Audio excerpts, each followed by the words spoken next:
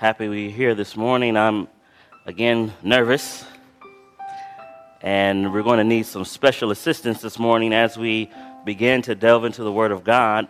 I don't know what more can be said. I mean, pretty much all last night we covered the whole story. Is that right? So I just got to pick my place in the story where we're gonna delve into this morning. And I hope you have pen and paper because, again, you can't trust anything that I say. And like the Bereans, you should be investigating the Word of God to see whether or not what I'm actually telling you is true. And we're going to be going text after text, verse after verse, and by God's grace, we'll get a clearer understanding of God's character and His person. But before we begin, I appreciate the prayer, and I like to pray again because I'm in special need. Let's pray together. Father in heaven, Lord, we want to thank you for your tender grace and mercy this morning. Another opportunity to study and to pray in peace. Another opportunity to open your word and hear your Holy Spirit speak to our hearts. Father, we pray for the effectual teacher of truth, the only effectual teacher of truth in the gift of your Holy Spirit now.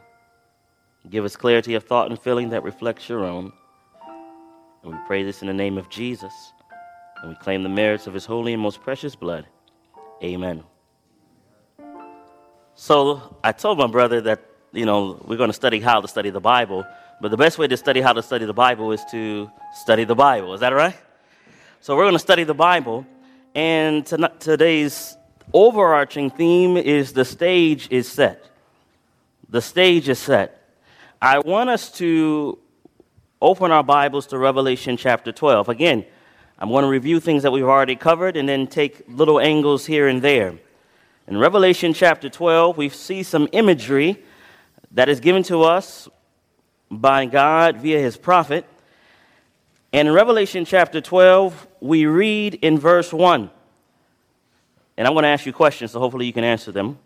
Revelation 12, verse 1, the Bible says, "And there appeared a great wonder in heaven, a woman clothed with the sun and the moon under her feet, and upon her head a crown of 12 stars. And she, being with child, cried, travailing in birth, and pained to be delivered." Question, Army. What is a woman in Bible prophecy? Excellent answer. I appreciate that wonderful answer, and I know you're going to give me the answer to my next question. Where is that in the Bible? Where in the Bible can we find that a woman represents the church? What is it? Yes. When God calls the church his bride. Absolutely. Where's that at? Where do we find a passage that indicates that the woman represents the church? Now, again, I'm challenging you with this because we have our pat answers. You follow what I'm saying? So we have Adventist answers that are actually very true, but then when we're tested, we don't know where to find anything. All right, so I'm going to help just a little bit. Okay, my brother, what do you have? Very good. Ephesians chapter 5. Let's go to Ephesians chapter 5.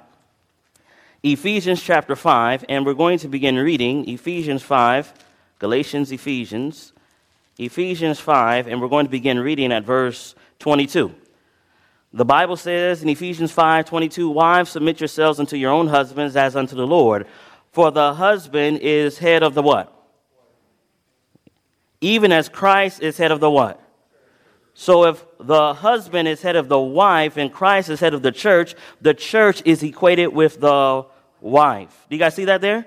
Very simple idea. You can go to 2 Corinthians now, chapter 11. 2 Corinthians in chapter 11, and we're looking at verse number 2. 2 Corinthians 11 and verse 2, notice what the Bible says. It says, "For I am jealous over you with godly jealousy, for I have espoused you to one husband, that he may present you as a" what? "A chaste virgin" to who? To Christ. So the church here is equated as a virgin that's going to be presented to Christ. Again, a woman symbolizing the church. Go back to Revelation chapter 12. Back to Revelation 12. And again, we're looking at verse number 3 now. So the woman represents the church. Revelation 12 verse 3 says, "And there appeared another wonder in heaven, and behold, a great red dragon having 7 heads and 10 horns and 7 crowns upon his head. And his tail drew the third part of the stars of heaven and then cast them to the earth. And the dragon stood before the woman, which was ready to be delivered for to devour her child as soon as it was born. You guys already know the answer to my next question. What's a dragon in Bible prophecy? Are you sure? Very good. The verse? 12, verse 9. Let's read 7 through 9. Revelation 12, let's read 7 through 9. It says, there was war in heaven. Michael and his angels fought against the dragon, and the dragon fought and his angels and prevailed not. Neither was their place found any more in heaven. And the great dragon was cast out, that old serpent called who? The devil and Satan, which deceiveth the whole world. He was cast out into the earth, and his angels were cast out with him. So here we have a woman, this is the church, the dragon representing the devil and Satan, at least in this moment in time. And the Bible says that the dragon used his tail to take one third of the stars down. Is that right? Okay. What does the tail represent? Deception. How do we know that? All right, let's go to Isaiah. Isaiah chapter 9, and we're looking at verse 15. Isaiah 9 and verse 15. Notice what the Bible says. Isaiah 9 and verse 15. Again, we're going over familiar passages, but I want them to kind of indelibly be impressed upon your mind. The Bible says, the ancient and honorable, he is the head. And the prophet that teaches lies, he is the what? Do you see it there? So the tail is an act of deception, and he takes down 1/3 of the stars. Now, you know the answer to my next question. Is that right? What's my next question? Very good. What's the answer? What's the verse? It is in Revelation. Very good. Revelation 1 and verse 20. Now, again, I am going to challenge you a little bit because I'm going to go to Revelation 1:20, and in the context of what we're reading here, you are correct. Stars represent angels. But I'm going to read another passage in a moment. Revelation 1:20 says, the mystery of the 7 stars which thou sawest in thy right hand and the 7 candlesticks. The 7 stars are the angels of the 7 churches, and the 7 candlesticks which thou sawest are the 7 churches. Okay, so in the context of Revelation chapter 12, the stars represent angels. But if I go to Daniel chapter 8, and I go to Daniel 8, and I read here in Daniel 8, and I want to begin reading at verse number 9. We're reading verse 9. We're going to read 9 and 10. Daniel 8, verse 9 and 10. Notice what the Bible says.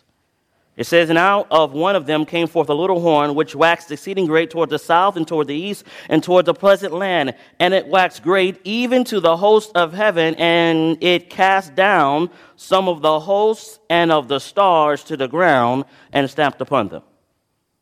Question, what are stars in this passage?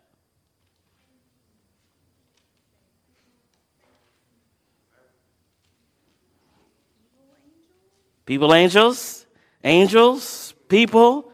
The context is always very important when you're studying the Bible. Is that right? Gabriel actually answers the question for us. Go over here in Daniel 8. Look at verse number 24. You see verse 24? Verse 24 says, and his power shall be mighty, but not by his own power. And he shall destroy wonderfully, and shall prosper and practice, and shall destroy the what? The what? The mighty and what? So the host and stars in this context are now referencing to the mighty and holy people. In fact, go over here to Daniel chapter 12. Notice what the Bible says in Daniel 12. Look at verse 3. Daniel 12, verse 3. Again, stars in their context. You have to look at the symbols in the context of how they're used. Daniel 12, verse 3. Notice what the Bible says. And they that be wise shall shine as the brightness of the firmament, and they that turn many to righteousness as the what? Interesting. That was 12 verse 3. Daniel 12 verse 3. So in the context of how certain phrases are used, certain imagery is used, it helps you define what they are actually to be. Does that make sense, everybody? All right. So now I want us to focus a little bit on the dragon. Not that we want to pay too much attention to Satan, but let's just go to Isaiah chapter 14. And we're going to begin reading at verse number 12. Isaiah 14 and verse 12. And I want you to see what the Bible says in regards to this enemy of our souls. And I'm going to pay attention to a particular phrase that I want you to put a little flag next to in your mind, and we're going to come back to it. Isaiah 14 verse 12 says, "How art thou fallen from heaven, O Lucifer, son of the morning? How art thou cut down to the ground, which didst what?" So the question is, how did you weaken the nations? That's a good question. But now notice the next verse 13. It says, "For thou hast said in thine heart, I will ascend into the heaven. I will exalt my throne above the stars of God. I will sit also on the mount of the congregation in the sides of the north. I will ascend above the heights of the clouds. I will be like" what? So here's my simple question. You're going to give me a simple answer. What's Lucifer's problem? He has an eye problem. He has an eye problem. Now listen to me. Whenever you study the Bible, whenever I study the Bible, never simply study the Bible for information. Knowledge. If you just study the Bible for information and knowledge, you miss the whole point of studying the Bible. When I come across passages like this and Lucifer has an eye problem, who else has an eye problem? I have an eye problem. Now I have to take the information that I have and I need to make it practical. How does it apply to my life? Lucifer has an eye problem. I wonder what caused him to have an eye problem. Go with me to the book of Ezekiel. Ezekiel, the 28th chapter. Ezekiel, the 28th chapter. Remember, he has an eye problem. Remember, the question we asked is, how did he weaken the nations? Don't forget that question. We're coming to it. Ezekiel, the 28th chapter, and we're going to begin reading at verse number 12. Ezekiel, the 28th chapter, and beginning at verse 12, please notice here what the Bible says. It says, "Son of man, take up a lamentation upon the king of Tyrus, and say unto him, Thus saith the Lord God, Thou sealest up the sum full of" what? Full of what? Wisdom. I'm emphasizing this on purpose. He's full of wisdom and he's perfect in what? I want you to see the contrast here because he's full of wisdom and perfect in beauty. Jump to verse 16. Look at verse 16, same chapter. It says, "By the multitude of thy merchandise, they have filled the midst of thee with" what? But what was he full of first?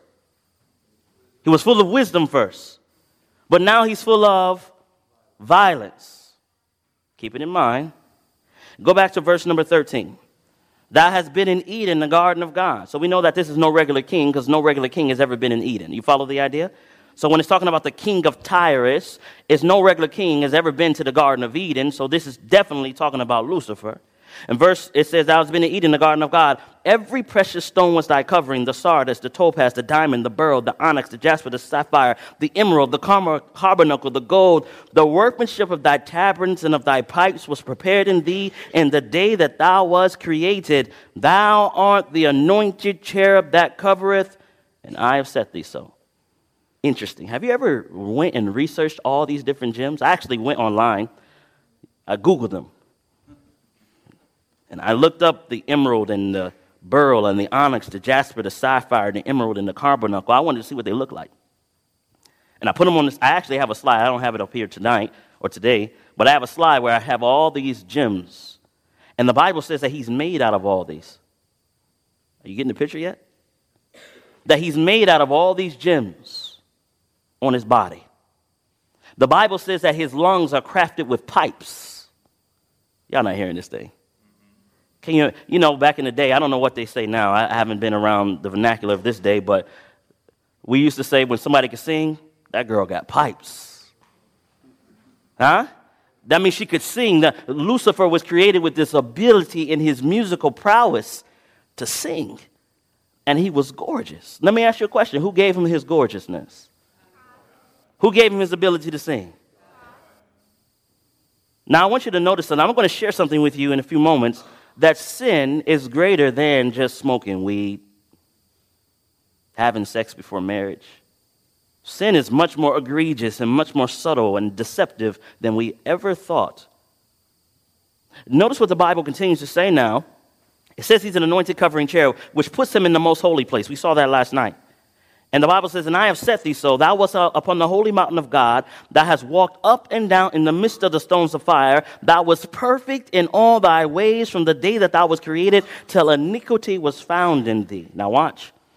By the multitude of thy merchandise, they have filled the midst of thee with violence. Here's my question to you. What is the merchandise? It's talents.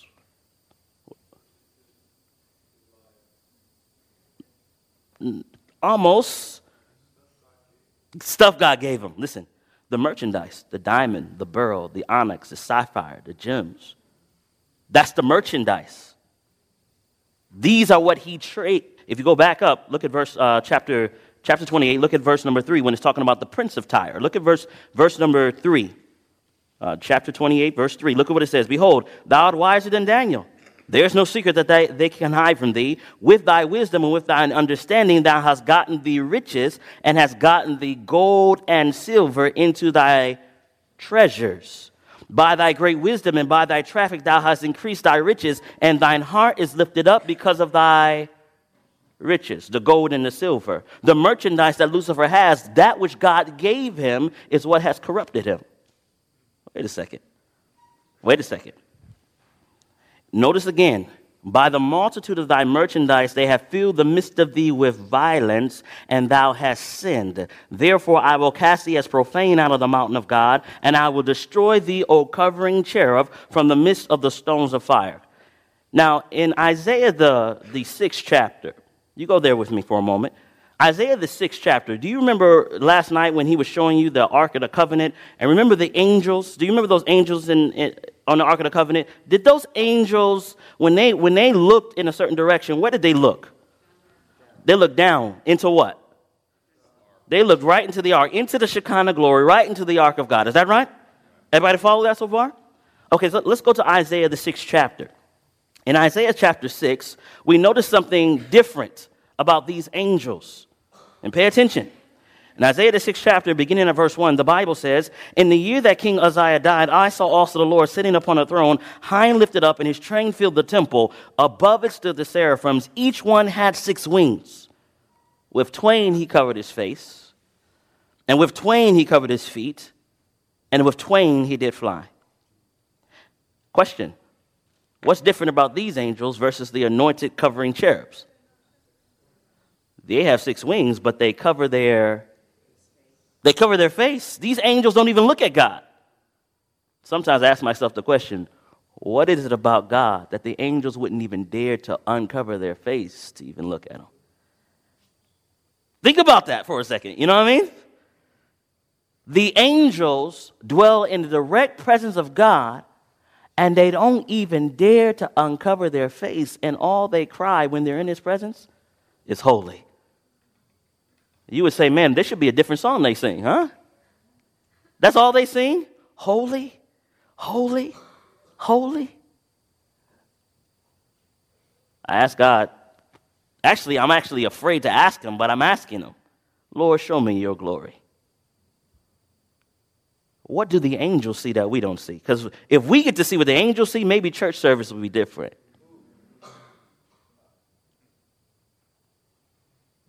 Moses, when he encountered God, took his shoes off. Joshua took his shoes off. When you walked into the presence of God, honor, respect, holiness, reverence. We've forgotten it. We've become a little too familiar with them, you know? The angels cover their face. But the anointed covering cherubs don't.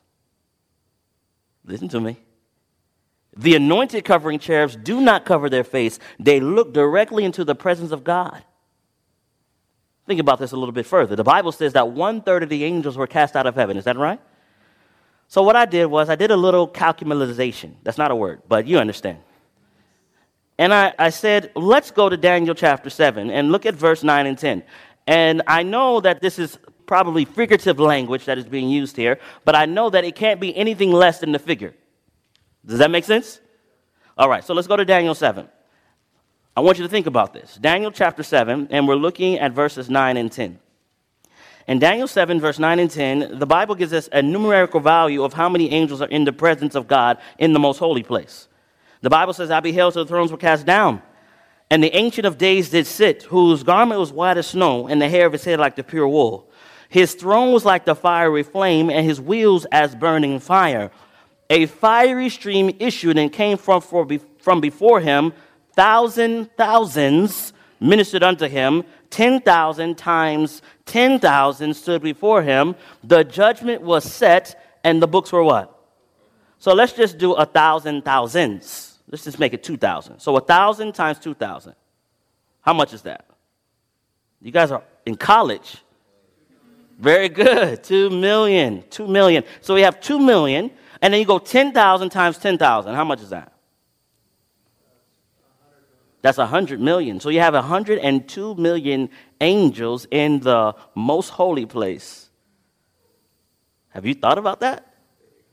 I mean, it's a figurative imagery here, but it can't be anything less than the figure. 102 million angels in the most holy place. Then I'm thinking, okay, the Bible says that 1/3 of the angels were cast out of heaven. Just to say 1/3 of that 102 million, you take that number, it's actually around 51 million fallen angels. A minimum. There could be more. 51 million fallen angels on planet Earth. Now think about this for a second. I'm just thinking about the ramifications of what the text is trying to tell us. So if we have 51 million fallen angels on planet Earth, now think about this. One angel, when Jesus rose from the dead, came and landed, and the Bible says that there was an earthquake when that one angel landed. Are you listening? You understand that idea? I'm even reading about Sennacherib surrounding the people of God.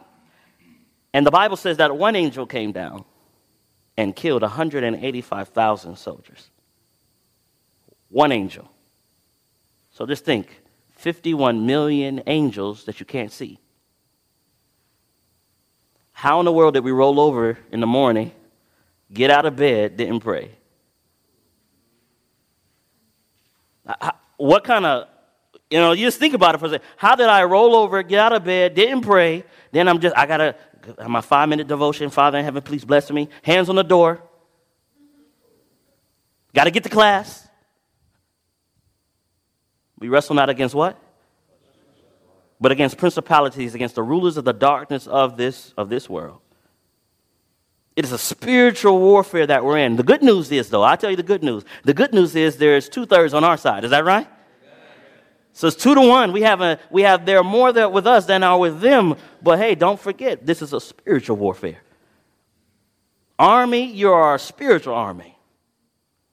And you must be connected with spiritual ammunition. You follow the idea? All right, so we're taking this idea, we're building the case here, okay? So this dragon takes 1/3 of the stars, throws them down to the earth. This dragon is confused, or Satan is confused because he has an eye problem. He has an eye problem. Now go back with me now to Ezekiel, the 28th chapter. I just want to emphasize this point before I go to Proverbs. Ezekiel, the 28th chapter. Remember the phraseology here because we're going to come back to it. Remember the phraseology here, verse 16. By the multitude of thy merchandise, they have filled the midst of thee with violence. Now, I would like you now to go with me to the book of Proverbs. The book of Proverbs, chapter 3. Proverbs, chapter 3. And Proverbs is a Holy Ghost-filled book. It is the most practical Christian living book in all the Bible. In other words, it tells you how to live. And if I had another study, I would show you how the 7 spirits of God are found all throughout the book of Proverbs. But nonetheless, we're in Proverbs chapter 3, and I want us to begin reading at verse number 1. Notice what the Bible says in Proverbs 3, verse 1. Pay close attention. It says, my son, forget not my law, but let thine heart keep my what? Now, what is the benefit of your heart keeping the commandments? Verse 3. For length of days and long life and peace shall they add unto thee. So what's the benefit of keeping God's commandments in the heart? Live a long, peaceful life. Long life and peace. Keep that in mind. Jump up to verse 13. Jump up to verse 13. Notice what the Bible says in Proverbs chapter 3, beginning at verse 13. Happy is the man that findeth what? Wisdom, and the man that getteth understanding. Pay attention. For the, what's the word? Merchandise. Y'all not paying attention right now. For the merchandise of it is better than silver, and the gain thereof than fine gold. She, who's she? Wisdom, very good. She is more precious than rubies, and all the things thou canst desire are not to be compared with her. Next verse. Length of days is in her what? Oh, you paying attention to the verses? Do you know what we just did? Do you know what you just did? Question, here's my question. Based on Proverbs 3, verse 2, what is the benefit of keeping God's commandments? Long life, long peace. Okay, based on Proverbs chapter 3 and looking at that last verse we just read in verse 16, what is the benefit of having wisdom? Long life.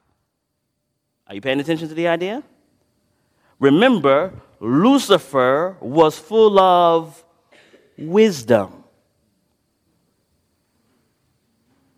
But now he becomes full of violence. If you keep God's commandments, then you have wisdom. Length of days is in her right hand. What is Lucifer's position again? Anointed, covering cherub. What does he look at? God's character, God's glory, his law. His law. So Lucifer, when he's full of wisdom, is beholding the law of God. He's beholding the glory of God, the person of God. And it is more precious than rubies and gold and all that beside. I have a question. Many of you are in school and you're here to learn and get an education for the sake of making money. I remember going to a graduation at one of our schools. Many of you, I'm not saying everybody. At one of our schools, and at the end of the graduation, when they got their cap and gowns on, you know what the young people start singing? Money, money, money, money. That's what they started singing. They went to school to get a degree to make money. Is that what your education is providing you? Is that what true education is to provide the young person? Or is true education to provide the young person with wisdom, which is more precious than rubies or money and all that beside? I'm just curious, asking the question out loud, challenging your thinking, all right? Now, with the same idea, I want you to go to the book of Psalms. Psalms 119. Psalms 119, and we're looking at verse 97. Psalms 119, 197. Again, we're saying these passages, these verses. Notice what the Bible says in Psalms 119, 97. It says, "Oh, how I love thy law. It is my meditation all the day." When I read this verse, I said, I don't meditate on God's law all day. Do you think about God's law all day? Here, the psalmist is saying, "Oh, how I love thy law." There is a passionate connection between God's law and the psalmist. "Oh, how I love thy law. It is my meditation all the day." Now watch what it says. "Thou through thy commandments has made me" what? Has made me what? "Wiser than mine enemies, for they are ever with me. I have more understanding than all my..." You want to be smarter than your teacher? "I have more understanding than all my teachers, for thy testimonies are my meditation. I understand more than the ancients, because I keep thy precepts. I have refrained my feet from every evil way, that I might keep thy word. I have not departed from thy judgments, for thou hast taught me." Who has taught him? God. "For thou hast taught me How sweet are thy words unto my taste, yea, sweeter than honey to my mouth. Through thy precepts I get understanding. Therefore I hate every false way. Interesting. How many false ways? So that means when we have a true understanding of what education requires us to have, or what wisdom really requires, then in every aspect of our lives, we measure what we learn by the law. And if it does not measure up to God's law and his standard, then I hate every false way. Are you listening to what I'm saying to you? I'm just talking with you this morning. We're going through the Bible study. We're looking at Lucifer's fall. Now, I want us now to go, remember it says, thou was full of wisdom, but then it says he's full of violence. Go with me to John, the 8th chapter, and we're looking at verse 44. John, the 8th chapter, and we're looking at verse 44. Pay attention to the phraseology, okay? John 8, verse 44. The Bible says, ye are of your father the devil, and the lust of your father ye will do. He was a murderer. Is a murderer violent? Yes, is that right? He was a murderer from the beginning and abode not in the truth, because there is no truth in him. When he speaketh a lie, he speaketh of his own, for he is a liar. And the what? Okay, here's a question. Just a thought-provoking idea. In heaven, did you see Lucifer? Because when you think of violence, I'm going to tell you how we normally think of violence. When I think of violence, I think of somebody with a machine gun. A machete, a Uzi. You know what I'm saying? I'm thinking of a blood sport, MMA fighting, that's when I think of violence. But it says he was a murderer from the beginning. But you don't see him doing that in heaven. You follow what I'm saying? Well, let's go a little further. 1 John. Go to 1 John. We're building an equation here. 1 John chapter 3 and verse 15. 1 John chapter 3 and verse 15. Notice what the Bible says in 1 John chapter 3 and verse 15.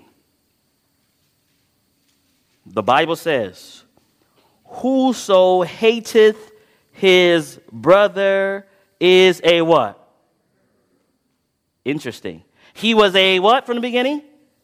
He was a murderer from the beginning. So whoso hateth his brother is a murderer, and ye know that no murderer hath eternal life abiding where?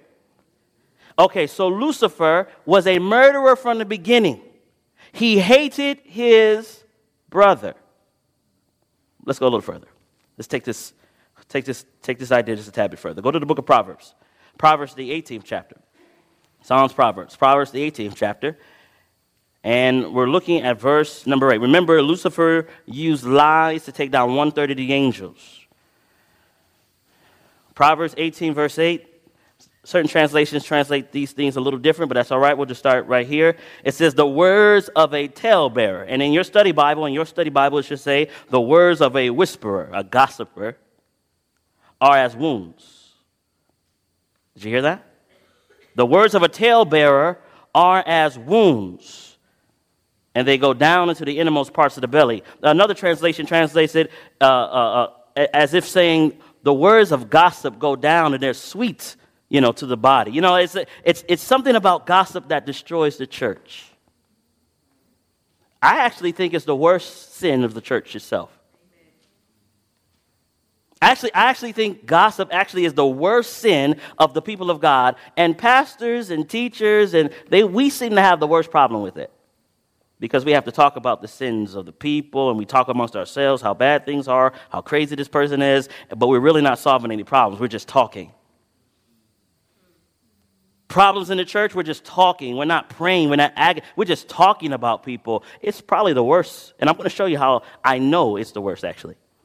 Let's go a little further. Proverbs chapter 26. Proverbs chapter 26 and beginning at verse 24. In Proverbs 26 and verse 24, the Bible says, Proverbs 26:24, the Bible says, He that hateth dissembleth with his lips, and layeth up deceit within him. When he speaketh fair, believe him not, for there are 7 abominations in his heart, whose hatred is covered by what? Remember, hatred equals murder.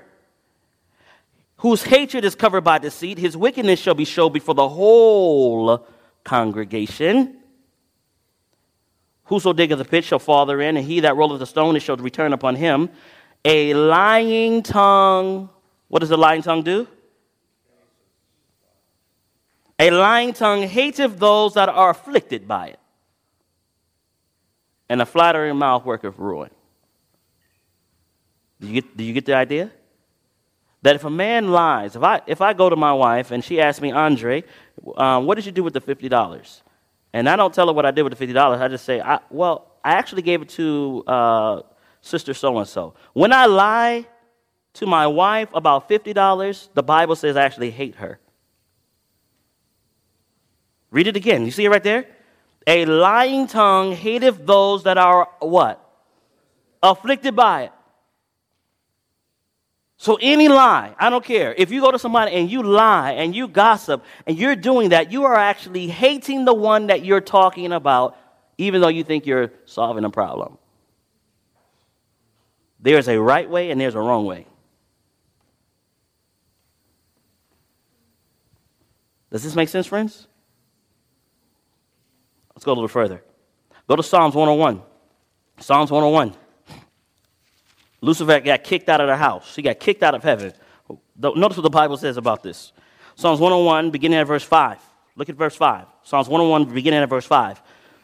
The Bible says, whoso privily slandereth his neighbor, him will I cut off. Wow, God's real strong about that, right? Him that hath a high look and a proud heart will not I suffer. Mine eye shall be upon the faithful of the land, that they may dwell with me. He that walketh in a perfect way, he shall serve me.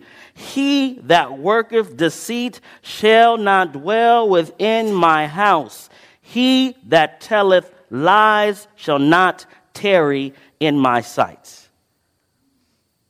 Lucifer was kicked out of heaven. Why was he kicked out of heaven? Because he lied. And God says, no liar can dwell in my sight. None. Zero. Zilch. Now, is it possible to lie to God about what you believe in regards to your love for him? I'm going to read a quotation to you. Taken from Christ Object Lessons 159, the first paragraph. And the reason I'm going to read it to you is because I don't want to misquote it at all. I want you to hear this thing verbatim. And it's solid. I mean, it's so solid and clear. It's really, really challenging the status quo, if you will. Pay attention to this. No man can of himself understand his errors. The heart is deceitful. What is the heart? The heart is deceitful above all things and desperately wicked. Who can what? So the Bible just said that your heart is equated to how bad Lucifer's heart was. Now watch this. It says, the lips may express a poverty of soul that the heart does not acknowledge. The lips may express a poverty of soul that the heart does not acknowledge. Now watch this. It says, while speaking to God. While speaking to who? It didn't say while speaking to you, and I'm talking to you right now. It says while speaking to God of poverty of spirit, the heart may be swelling with the conceit of its own superior humility and exalted righteousness. Do you see how crazy that is? So I can be in the morning, I can be on my knees. Father in heaven, I am so sorry for all my sins and this and that. And my heart's like, no, you ain't.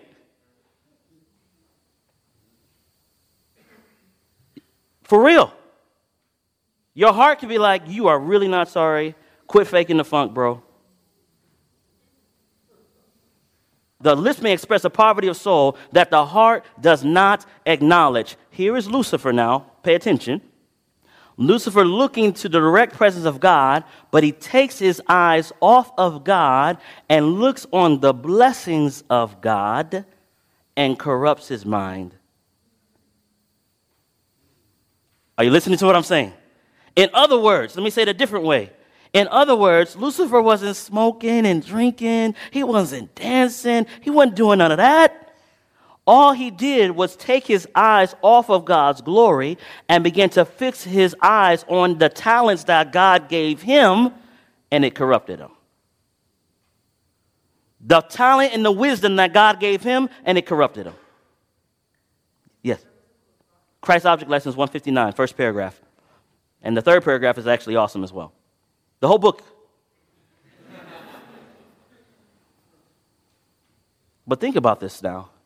Is it possible for us to enjoy the blessings of God and forget about the God of the blessings? This is just as dangerous as a homosexual on the street. Yea, as I was talking to somebody the other day, I think it's actually more dangerous because it looks righteous. So it's harder to discern the difference between the two. And this, for the church, is actually the more dangerous position to be in. So while speaking to God, a poverty of spirit, the heart may be swelling with its own superior righteousness and humility. Now watch it, but there's one solution. One solution. In one way only can a true knowledge of self be obtained. We must behold Christ. That's it. The only way. There's no other way to be able to clearly see my true condition. We must behold Christ. It is ignorance of him that makes men so uplifted in their own righteousness. When we contemplate his purity and excellence, we shall see our own weakness and poverty and defects as they really are. We shall see ourselves lost and hopeless like every other sinner. We shall see that if we are ever saved, it will not be through our own goodness, but through God's infinite grace. If we are ever saved. So please stop checking off lists in regards to all the righteous deeds that you have done. Take your eyes off of your own actions and put them back on the Savior. For even looking at your own good behavior will corrupt your intellect and your mind.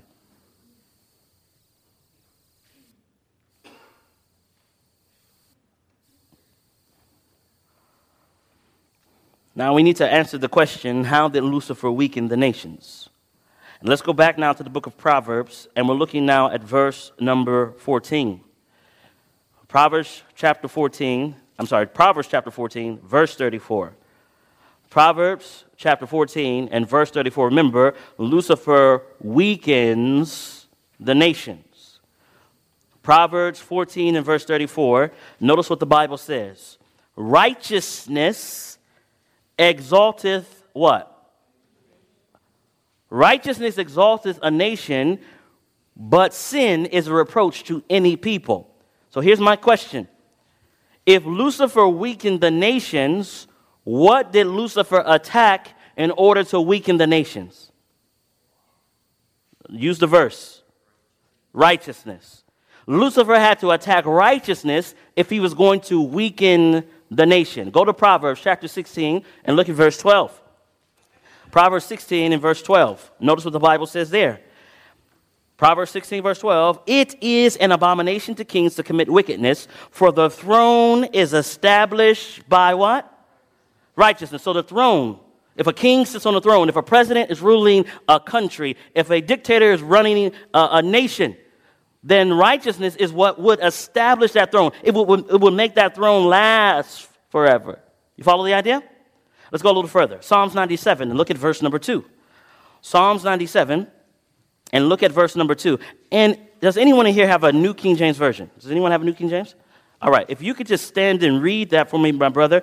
Psalms 97, verse 2. I just like the way it translates a little better here. Read that for us. Clouds and darkness surround him. Righteousness and justice are the foundation of his throne. Very good. Thank you. This is God's throne. It says righteousness and judgment, or righteousness and justice are the foundation of God's throne. Does that make sense, everybody? All right, let's go a little further. Go to Psalms 119, 172. And what we're doing, all I'm doing for you, we're just saying the same thing, but we're using the Bible to prove our position. So someone said the law, and you are absolutely correct. But now let's prove it from the Bible. Lucifer attacked righteousness. Righteousness equals something. Psalms 119, 172. Notice what the Bible says here. The Bible says, my tongue shall speak of thy word, for all thy commandments are what? So if I say, now how did Lucifer weaken the nations? Lucifer attacked righteousness.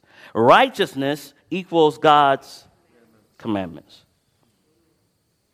So, war in heaven, Lucifer attacks the very nature and the very person and the very character of God. It was a character assassination. Are you listening to me? And a character assassination is just as bad as physical murder. Or worse. I had an experience, actually, a few months ago, where character assassination was very real. I mean, somebody just tried to destroy my character. I mean, they tried to destroy the nature of the ministry. It was very, very bad. Actually felt like I couldn't eat for 3 days. I mean, that's how deep that character assassination went. And it's so interesting. Another time when we were sitting down, I was at the church, and somebody didn't know I was around the corner, you know? And I'm sitting there in the church, minding my business, and you can hear character assassination around the corner. And then when you go around the corner, hey, Brother Andre, nice to see you. Duplicity. Just ask yourself the question, do you behave that way with anybody at any time for any reason? If you have a problem with somebody, you don't tell anybody, you don't talk to the person that you have the problem with. You go to somebody else and say, girl, did you know so-and-so did that to me? And the girl's like, yeah, she shouldn't have did that to you. Right? And then once you do that, then you and the girl somehow make up, but you already told this other girl. So this other girl's cutting eyes at this girl. She don't even know why she cutting eyes. Like, why she got beef with me? I had no beef with her. Now she beefing with me.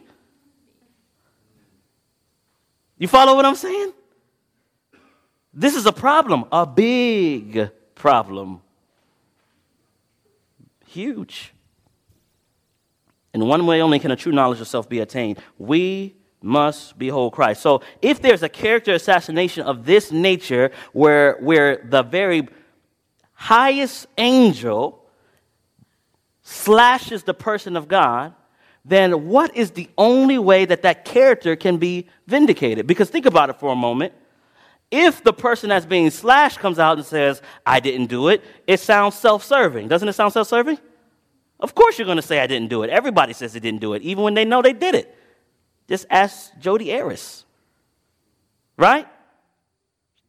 Clearly killed the dude, and then gets on TV and says, I didn't do it. Somebody jumped in the room and beat us up and took, it's like lying to protect self. So, of course, the person that's being assassinated cannot vindicate his own character. So what has to happen? There has to be somebody who's higher or closer who comes out as a witness to say, no, God is not like that. Are you following the idea? Let's go a little further with this. Go to John. No, before you go to John, I want you to go to Genesis. Go to Genesis. Genesis chapter 1. In Genesis chapter 1, and beginning at verse number 26. Genesis 1, verse 26. Notice what the Bible says in Genesis 1:26. The Bible says, and God said, let us make man in our what?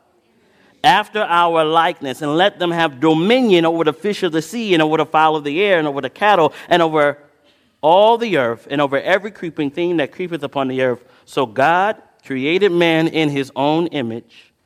In the image of God created he him, male and female created he them. So God makes man in his image. Now, I had a question. What is his image? The answer came to me one day as I was studying, because believe it or not, and you go back and you research this book, look in the book Education, first chapter, it highlights that the image of God was not only in his character alone, but also physical. I thought that was phenomenal. Humanity was created in the image, the form of God. Think for a moment. Go with me now to 1 John, back to 1 John, talking about the image of God. 1 John, chapter 4, and we're looking at verse number 8. You know this by heart. Remember, man is made in the image of God. 1 John 4 and verse 8. Notice what the Bible says, 1 John 4:8. He that loveth not knoweth not God, for God is what? So when God made man, listen to this. When God made man, he made man in the image of love. Y'all not hearing this thing. God made man in his own image, in his likeness. He made man in the image of love. And he set love to have dominion over the fish of the sea and over the fowls of the air and over every creeping thing that creepeth upon the earth. Love had dominion in creation. Are you following me? This is the image that we were created in. This is what allowed us to rule. In fact, go with me to the book of Hebrews now. The book of Hebrews highlights something else. Hebrews, the 2nd chapter. Hebrews, the 2nd chapter. Sometimes when I want to get there fast, the pages stick together. Hebrews, the 2nd chapter. And we're going to begin reading we'll start at verse number 5. I mean, you can start with the whole book. It's just, the book of Hebrews is so awesome. But we'll start at verse 5. It says, For unto the angels hath he not put in subjection the world to come, wherefore we speak. But one in a certain place testifies, saying, What is man that thou art mindful of him? Or the son of man that thou visitest him? Thou madest him a little lower than what? Interesting. So man is made a little lower than the angels. Keep going now. Thou crownest him. Who wears a crown? Man. Royalty wears crown. Is that right? Kings wear crowns. Thou crownest him with glory and honor. Y'all listening to this? When man was crowned, his crown consisted of glory and honor. And didst set him over the works of thy hands. Thou hast put all things in subjection under him, for in that he put all things in subjection under him, he left nothing that is not put under him. In other words, everything that was created, he put under the subjection of man, and man was made a little lower than the angels, but he was made in the image of God to rule with the dominion of love, and he had a crown of glory and honor. But the last part of this sentence says this. And didst set him over the works of thy hand. Thou hast put all things under the subjection of his feet. For in that he put all things under the subjection of him, he let nothing that is not put under his feet. But now we see not yet all things under his feet. Do you see that? So in other words, man initially created to have dominion, to rule with the image of God. Everything subjected under him. But the writer says, all things are not under him anymore. He's lost his crown. He's lost his ability to rule under the same love that God would rule with. Now let's keep reading. Keep reading. Watch what it says. But we see who? Come on now. I love this. But we see Jesus, who was made a little lower than the angels. For what purpose? For the suffering of what? Crowned with what? Glory and honor, that he, by the grace of God, should taste death for who? Think about this for a second. So the intent here that God is trying to highlight is man had a position of kingship. He lost his position of kingship, and Jesus comes a little lower than the angels for the purpose of suffering and death that he tasted for every man, and he wears the crown that Adam lost. He wears the crown that Adam lost. God has the intent. Do you know, little sis, he plans to give you a world to rule over. Did you know that?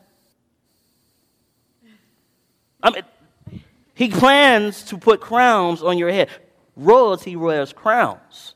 Royalty rules. Royalty has dominion.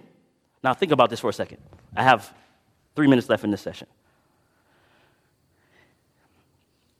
The Bible says, and the Word became flesh and dwelt among us, and we beheld the glory. The glory is of the only begotten of the Father, full of grace and truth. That's John 1, verse 14. I want you to think about this for a moment. Here is heaven. God is here, angels here, man here. Because the Bible says man was made a little lower than the... Okay. If God is here, angels here, man here, let's take that and let's put a little equation to help us understand the depth by which God came down for us. Men here, mammals here, maggots here. Insects, bugs, they're pretty low on the totem pole. You follow what I'm saying? So you have man, dogs, insects. It was a hard thing for him to even come. If he were to be an angel, that would have been a hard thing by itself. Would you die for a bunch of maggots? Think about it. Would I morph into a maggot, dive into the barrel of maggots to save the barrel? Absolutely not. I wouldn't do it.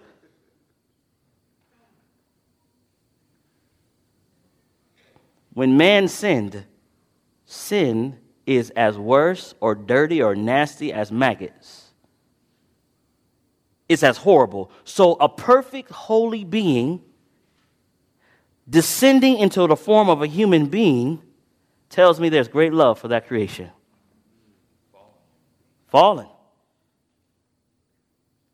Do you see what I'm saying right here? Is it settling in your mind a little bit? Now think about this. What happens to that race if a divine being now takes on the form of its fallen creation? What happens to that race? That race now becomes exalted. Y'all not hearing this? That fallen race no longer is now this decrepit maggot group. This group is now exalted because the one of the greatest of all the universe has decided to put this on and keep it there. Now watch this. I'm going to read something to you. This is so exciting. This is from the book Desire of Ages. When I'm done reading this, I'll stop. Desire of Ages, watch this. And I think it's page 24. And it's just such a beautiful thought. Watch this. Father in heaven, as I read this, I just ask for clarity that you can communicate what you desire in these few moments. I pray this in Jesus' name. Amen. It says, in stooping to take upon himself humanity, Christ revealed a character, the opposite of Satan. Satan said, I will ascend. Jesus said, I will descend. But he stepped still lower in the path of humiliation. Being found in fashion as a man, he humbled himself and became obedient unto death, even the death of the cross. As the high priest laid aside his gorgeous pontifical robes and officiated in the white linen dress of the common priest, so Christ took the form of a servant and offered himself a sacrifice, himself the priest, himself the victim. He was wounded for our transgressions. He was bruised for our iniquities. The chastisement of our peace was upon him, and by his stripes we are healed. I'm going to skip a paragraph. It says, by his life and death. Listen to this. Listen, when you go home, just It's Desire of Ages, page 25, third paragraph. You just need to meditate on this paragraph for 3 hours. Don't do nothing else. Don't turn your TV on. Just read this paragraph and just keep reading it until it just sears into your brain. Watch what this says. By his life and death, Christ has achieved even more than recovery from the ruin wrought by sin. It was Satan's purpose to bring about an eternal separation between God and man. But in Christ, we become more closely united to God than if we had never fallen. Did you hear that? In taking our nature, the Savior has bound himself to humanity by a tie that is never to be broken. Through the eternal ages, he is linked with us. God so loved the world that he gave his only begotten Son. He gave him not only to bear our sins and to die as our sacrifice, he gave him to the fallen race. To assure us of this immutable counsel of peace, God gave his only begotten Son to become one of the human family, forever to retain human nature. Y'all not hear that? The God of the universe, I will keep flesh forever. I will retain humanity forever. Think about it. Just think about it. Why would that be important for us? Can you imagine this for a second? You're in heaven, and then you start thinking, man, what if God gets mad at me today? What if he changes his mind? Sister White says, to assure us of this immutable counsel of peace, he has retained humanity forever, so every time you see him, you know you're all right. Every time you see him in heaven, you're going to know, I'm okay, I am safe, he is one with us. Watch this. It says, to assure us of his immutable counsel of peace, God gave his only begotten Son to become one of the human family, forever to retain human nature. This is the pledge that God will fulfill his word. Unto us a child is born, unto us a son is given, and the government shall be upon his shoulder. God has adopted human nature in the person of his Son, and has carried the same into the highest heaven. It is the Son of Man who shares the throne of the universe. You notice it didn't say it's the Son of God who shares the throne of the universe. It's the Son of Man. It's the Son of Man who sits in the highest seat in the universe. It is the Son of Man whose name should be called Wonderful Counselor, the Mighty God, the Everlasting Father, the Prince of Peace. The I Am is the daysman between God and humanity, laying his hand on both. He who is holy, harmless, undefiled, separate from sinners, is not ashamed to call us brethren. In Christ, listen to this, in Christ the family of earth and the family of heaven are bound together. Christ glorified is our brother. Heaven is enshrined in humanity, and humanity is enfolded in the bosom of infinite love. Powerful. I know why everybody hates Ellen White. I know why they hate her writings. Because if you read them, you'll see Jesus like you've never seen him. In one way only can a true knowledge of self be obtained. We must behold the Lamb of God that takes away the sins of the world. He is one with us. He is the king of our race. If you're born again, you're his tribe. If I had a phone and I had direct access to Obama, look, the sequester, I don't want that to affect us. Please send us money. Direct access, direct line. No problem, Andre. Got you. Everybody be happy about having direct line to the President Obama. But why aren't we just as happy to have direct line to the throne of the universe? The one who knows the end from the beginning, who knows every aspect of our lives, Why don't we trust him with everything that we have? We're going to pause now. I can't use that. I asked Ivor if I could use pause. We're going to pause now. We're going to break. I'm going to say a word of prayer, and then we're going to receive our instruction. Father in heaven, I just want to thank you for your son Jesus and the plan of salvation that you make so plain in your word. I ask, Father, that you continue to reveal the realities of your dear son. I ask that you make it plain to us, Lord, that we may live a life that is pleasing to you, not simply for head knowledge, Lord, but that your character can be demonstrated in ours. We pray this in Jesus' name. Amen.